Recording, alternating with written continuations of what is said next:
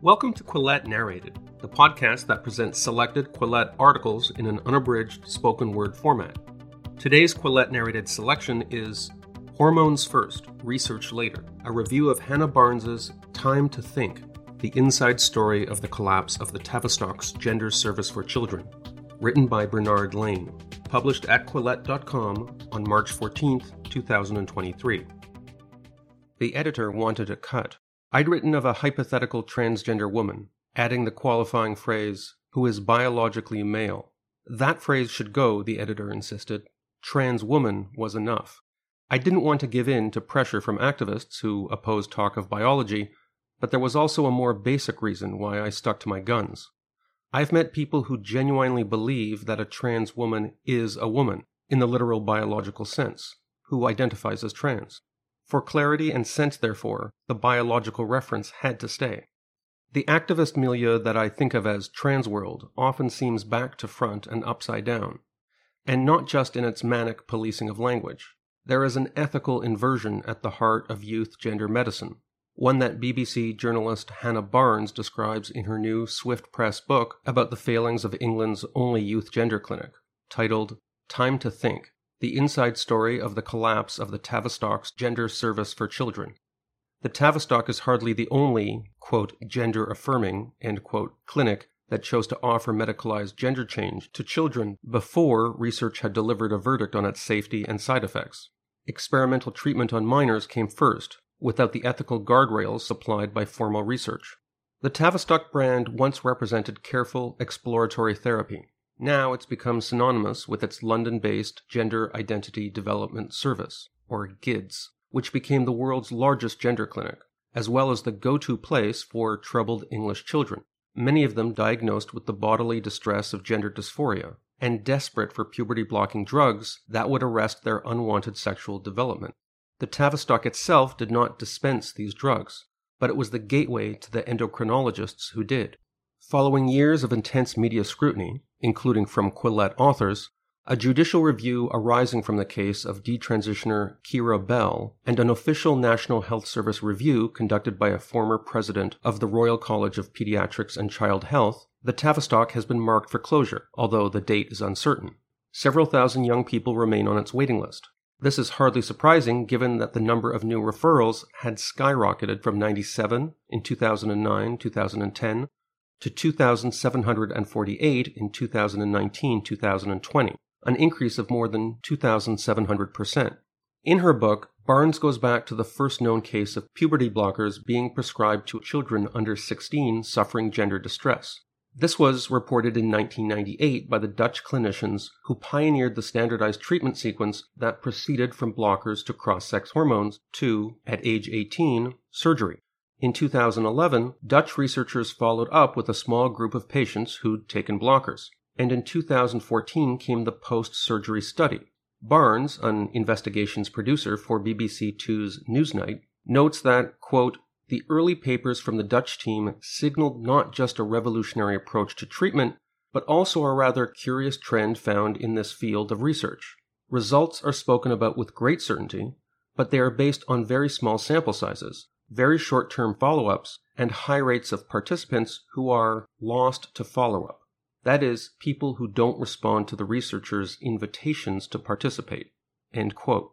And yet, as Barnes points out, these Dutch studies, though, quote, based on only 57% of a cohort of 70 patients, of whom one died due to surgical complications, comprise most of the evidence base used to justify the affirmative medical approach for gender dysphoric youth, an approach which would become mainstream in the Western world, end quote.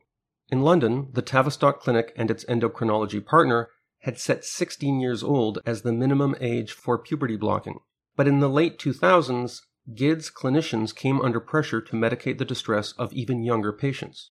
The same risks and uncertainties debated today were known then. Might puberty blockers affect development of the adolescent brain? Might their effect on bone density leave patients at high risk of osteoporosis? Might gender distress be caused by a range of disorders and difficulties unrelated to gender? Moreover, what did it even mean to be trans? What exactly was it that gender clinics were treating? The Tavistock recognized that it was in experimental territory. In 2011, the clinic decided to introduce puberty blockers for children from the age of 12, but only under the auspices of a formal research project guided by careful patient assessment and informed consent. Quote, between 2011 and 2014, 44 patients aged 12 to 15 joined GIDS Early Intervention Study, end quote, Barnes reports.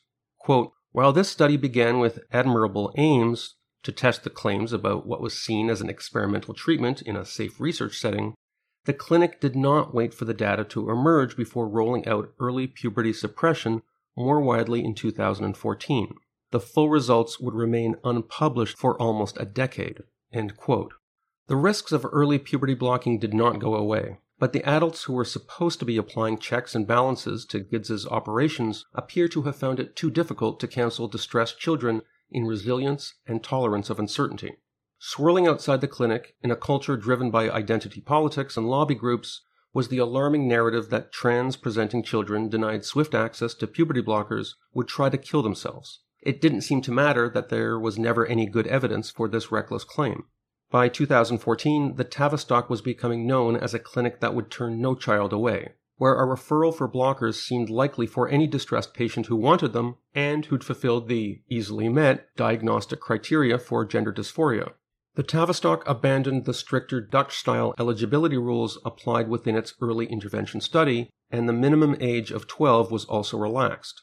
There was no data for this younger patient group, and the Tavistock knew it. Clinic director Polly Carmichael claimed that an evaluation of the research data had justified the mainstreaming of early blockers in 2014, but Barnes shows this to be unconvincing. In a 2015 parliamentary submission, Carmichael and her Tavistock colleague Bernadette Wren, both clinical psychologists, reported, quote, we offer assessment and treatment not just to those young people who are identifiably resilient and for whom there is an evidence base for a likely successful outcome. We have carefully extended our program to offer physical intervention, such as blockers, to those who have a range of psychosocial and psychiatric difficulties, including young people with autism and psychiatric difficulties, and young people who are looked after in care, end quote. Their stated rationale for this approach was that, quote, we have felt that these young people have a right to be considered for these potentially life-enhancing treatments, end quote. The clinic's leaders were admitting that they were providing physical interventions for, in Barnes's words, quote, those to whom the evidence base does not apply, end quote. And their basis for doing so was apparently the psychologist's own feelings. Many of the Tavistock patients were very different from those treated in the Dutch studies. In the Netherlands, the children were required to present with classic early-onset gender dysphoria that had persisted. In other respects, they had to be psychologically stable. In this way, the Dutch experts believed, they were denying treatment in cases where mistaken trans identity would lead to post-transition regret. Most young people at the Tavistock were experiencing gender-related difficulties. No one questions that. But so much else besides, end quote, Barnes writes. An analysis of 218 young people referred in 2012 cataloged, quote, non-suicidal self-harm, suicidal ideation, suicide attempts, autism spectrum conditions, ADHD, symptoms of anxiety, psychosis, eating difficulties, bullying and abuse, i.e. physical, psychological, emotional, sexual abuse, and neglect, end quote. These are the kinds of children often seen by a Child and Adolescent Mental Health Service, known in the UK as Child and Adolescent Mental Health Services, or CAMHS. But any passing reference to a gender issue in a child's file was often enough to have him or her referred to the overwhelmed Tavistock Clinic. As a gender clinic, GIDS was not commissioned to do the kind of complex, exploratory therapy that may be required to treat a mentally distressed child in a responsible and holistic way. In any event, its clinicians lacked the time and were under pressure to reduce the waiting list. At the Tavistock GIDS, there was typically only one treatment path, leading to endocrinology, blockers, and hormones. Like many public health providers, CAMHS too was under strain. In order to manage their own workload, its clinicians often would refuse to take on the myriad non-gender-related issues of those patients who'd been handed over to the national gender experts. How, amid this dysfunction, were the primary causes of a child's distress to be disentangled and matched up with the right treatments? Barnes writes, quote, self-diagnosed adolescent trans boys, natal females, started to fill up the Tavistock waiting room with similar stories, haircuts, even names. They'd talk about their favorite trans YouTubers. Given how complicated these young people appeared to be, could something else be going on that explained this? Something other than them all being trans? End quote. Perhaps something such as social contagion via social media and school-organized peer groups. One of the strengths of Barnes's book is her inclusion of patient profiles, which span the full spectrum of possible outcomes. At one almost tragic extreme is the story of Alex, as told by his mother, Diana, both names being pseudonyms. A geeky gentle giant, Alex had come out as gay, suffered bullying, and developed a severe and debilitating form of obsessive-compulsive disorder, or OCD. He was transferred to CAMHS, but then suddenly declared himself trans, whereupon he was entrusted to the Tavistock. He became housebound, was showering 5 times a day, and used a whole roll of toilet paper on each visit, causing blocked toilets and flooded bathrooms. CAMHS dealt with him as a woman, and his OCD was untreated. A Tavistock clinician, who'd traveled from London to see Alex, held out the possibility of a referral to endocrinology. Bewildered by this suggestion, Diana turned to a private counselor for her son. 2 years later, Alex declared he was, quote, through with gender, end quote. Barnes writes, quote, Diana still struggles to understand how any stretched NHS service, such as the Tavistock, would send a senior clinician several hours across the country to meet someone with mental health problems so severe that they were not attending school and could not leave their home to attend appointments. To then raise the possibility of physical transition, arguably the most invasive option, as a step forward at the very first appointment is beyond her. End quote. Behind the scenes, there were worried, thoughtful clinicians at the Tavistock, and in 2015, some of them took careful note of a new publication from a Finnish research project that, unlike their own, hadn't been preempted by a data-blind shift in clinical practice. The politically progressive but tougher-minded Finns had confirmed that the current patient group they were observing, chiefly teenage females, wasn't comparable to that which had populated the Dutch evidence base. Most of these girls, the Finns reported, had first presented with gender dysphoria only after the onset of puberty.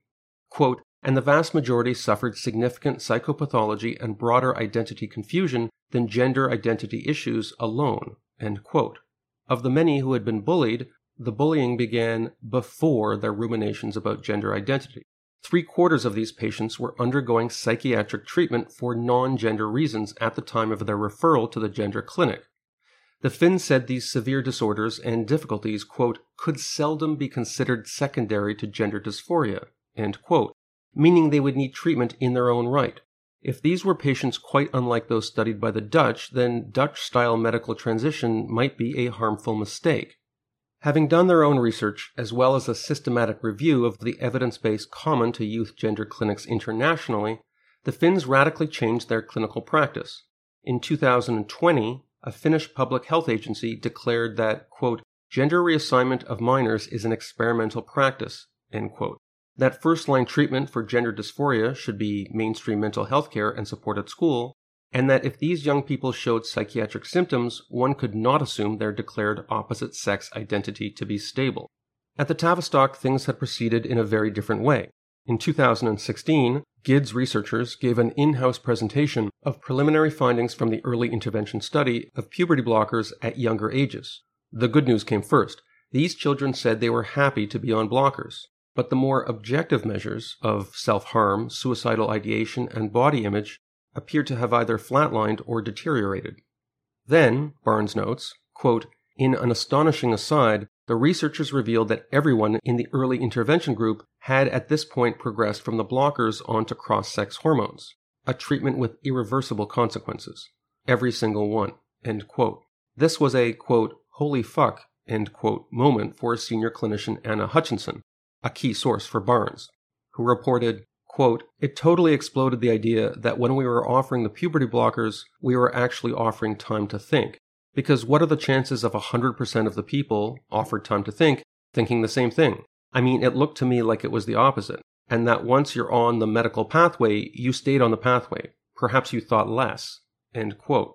If the blockers were locking in the trans identities and gender distress of patients, then there would have to be young people, already suffering from trauma, abuse, and neglect, or struggles with same-sex attraction, heading for the later realization that medicalized gender change had been the wrong choice. It also meant that children as young as age 10 were signing up to a pathway likely to sterilize them, potentially rob them of future sexual pleasure, and leave them as permanent medical patients on lifelong drug regimens. How on earth could they give informed consent to all that? Already troubled clinicians such as Hutchinson took the initiative by warning patients and families that these supposedly, quote, fully reversible, end quote, puberty blockers might in reality be a guarantee of never-ending medicalization. The Tavistock leadership had been giving a warning too, but there was no formal shift to a more cautious clinical practice, nor was there a swiftly updated information sheet for patients and families spelling out the profound ethical implications of puberty blockers. After repeated inquiries by journalists, researchers, and judges, the full results of the early intervention study were at last published in December 2020, almost a decade after it had begun. It turned out that this intervention had provided patients with no measurable benefit in psychological functioning, quality of life, or intensity of gender dysphoria. Clinical practice and research were back to front, and even if the study had reported benefits, its weak design would have prevented any confidence about causation. The UK media has been awash with coverage of the Barnes book recently, but while the Tavistock was due to close in the British spring, a new system of replacement clinics networked with mainstream mental health providers isn't ready to replace GIDS, which is still providing around 1,000 young people with treatment, including blockers. There are links between the Tavistock and the largest gender clinic in my own country, Australia's Royal Children's Hospital Melbourne, or RCH. In 2016, the RCH's clinic director, Dr. Michelle Telfer, and a nurse colleague, Donna Eade, flew to London to meet pediatrician Russell Viner, the lead researcher of the Tavistock's early intervention study, and, quote, to learn how their child and adolescent gender service works, end quote. Some years later, researchers from the Tavistock and RCH would publish a paper showing a correlation between the appearance of transgender-related media stories and spikes in new referrals to their clinics 1 to 3 weeks afterwards. They attributed this link to, quote, growing awareness, end quote, rather than social contagion. In 2018, the medical journal The Lancet praised RCH's new treatment guidelines in an unsigned editorial with the heading, quote, gender-affirming care needed for transgender children, end quote. This was the first dysphoria guideline focusing solely on children and adolescents, according to the journal. The guidelines indicate that a teenager's depression, anxiety, or psychosis, quote, should not necessarily prevent medical transition, end quote, although the authors concede that these factors would make clinical decision-making more complex. The guideline document, updated in 2020, makes no mention of the growing trend toward detransition among formerly trans-identified children. Brandishing this guideline in draft form, RCH had persuaded Australia's Family Court in 2017 that the science of gender-affirming medicine had advanced to such a point that judges could safely wind back their supervision of hormonal and surgical treatments for minors, placing more trust in clinicians. Like the Tavistock, RCH has been offering hormonal treatments before its clinicians had any long-term safety data. In 2012, when Dr. Telfer became director, there were just 18 new referrals. In 2019, there were 336. That year, RCH published the protocol describing its longitudinal Trans20 study, which had begun recruiting patients in 2017. The authors noted that, quote, the Royal Children's Hospital Human Research Ethics Committee approved this study, end quote. But did RCH need ethical clearance years beforehand when it began to dispense puberty blockers and opposite-sex hormones as routine treatments in the clinical setting? The hospital did not reply when asked. The 2019 protocol for the Trans20 project acknowledged, quote, an urgent need for more evidence to ensure optimal medical and psychosocial interventions, end quote. 4 years later, RCH is yet to publish any data on the outcomes of its treatment. The clinic's website still claims that puberty blockers are, quote, reversible, end quote, although last year it did acknowledge in a newsletter to patients and families that the effects of blockers on the developing adolescent brain are unknown. The same year, 2019, brought us the protocol for the first longitudinal outcome study of youth gender medicine in the United States. This involved gender clinics in Boston, Chicago, San Francisco, and Los Angeles. Project leader, Dr. Johanna Olson Kennedy, a high-profile gender clinician, secured a US $5.7 million grant from the National Institutes of Health, or NIH. The protocol admits that gender clinics have been operating without long-term safety data, stating that the research project will collect, quote, critical data on the existing model for transgender youth used in clinical settings for close to a decade, although with limited empirical research to support them, end quote. Much anticipated outcome data from this NIH study were published by the New England Journal of Medicine in January 2023. The abstract reported that cross-sex hormones had, quote, improved appearance congruence, i.e. being content with how one looks, and psychosocial functioning, end quote. Media coverage of the study was upbeat. The NBC News headline read, quote, hormone therapy improves mental health for transgender youths, a new study finds, end quote. Except it didn't really. American journalist Jesse Singal, who published a detailed two-part analysis of the study on his Substack, summed it up with a tweet, quote, the hype is unwarranted. If you look closely, there is little here to support the idea that hormones help trans kids. Plus, there was an alarmingly high suicide rate, end quote. Singal, the author of a famous 2018 Atlantic magazine cover story documenting early doubts about youth gender medicine, found ample reason to regard the NIH study as opaque and unreliable. The lessons of Hannah Barnes's book-length expose aren't confined to England. In country after country, clinics have made it standard practice to offer invasive medical treatments to troubled and confused young people. Barnes was told of some young trans men, biological females that is, who wanted to know whether they would start producing sperm once they were on synthetic testosterone. Like so many others, they got the drugs they wanted, but without the evidence base to give anyone confidence about the treatment outcomes, beneficial or harmful. And it wasn't just patients who were misled. So was the general public. For too long, cherry-picked data, journal abstracts with fanciful claims, and trans-world activist demands have been taken as gospel by mainstream media outlets. Amid their misleading headlines, Hannah Barnes's book appears as a beacon of truth. That was Hormones First, Research Later, by author Bernard Lane, narrated by Jonathan Kay. To read this and other Quillette articles, and to learn more about our podcasts, events, and subscription options, please visit Quillette.com.